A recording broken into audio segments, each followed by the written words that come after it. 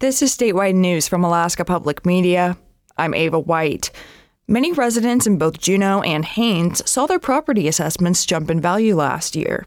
Now, an Alaska Senate bill would require state accreditation for tax assessors and prevent municipalities from raising the assessed value of properties during an appeal process. Senator Jesse Keel, a Juneau Democrat, sponsored the bill.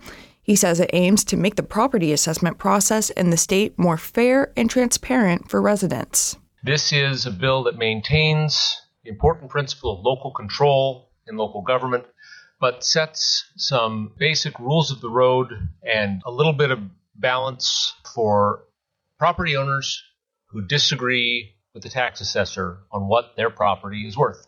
The bill puts into place new standards for assessors in Alaska by requiring a Level 3 certification from the Alaska Association of Assessing Officers or requiring that they work under the supervision of someone who does.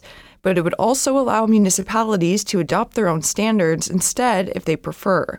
The bill would also prevent assessors from raising the value of property during an appeal process. And it changes the default for who hears tax appeals to an appointed Board of Equalization instead of the municipality's locally elected officials. Following public testimony, the bill was held in committee for further consideration. Keel says he feels good about the chance of this bill moving forward. Also, the state's Board of Education and Early Development approved a priority list for $500 million in construction and upkeep for schools at its regularly scheduled meeting in Juneau on Wednesday. The Alaska Beacon reports the list will go to the governor and the legislature to be considered for funding. Typically, only projects from among the top 10 funding requests are granted. This year, the governor's proposed budget includes funding for only the number 1 school construction priority and top 2 maintenance jobs totaling less than $9 million. The construction priority is $4 million towards a project to relocate and replace the Newtok K-12 school. The school was partially destroyed in a fire last year and was threatened by erosion from the Ninglick River.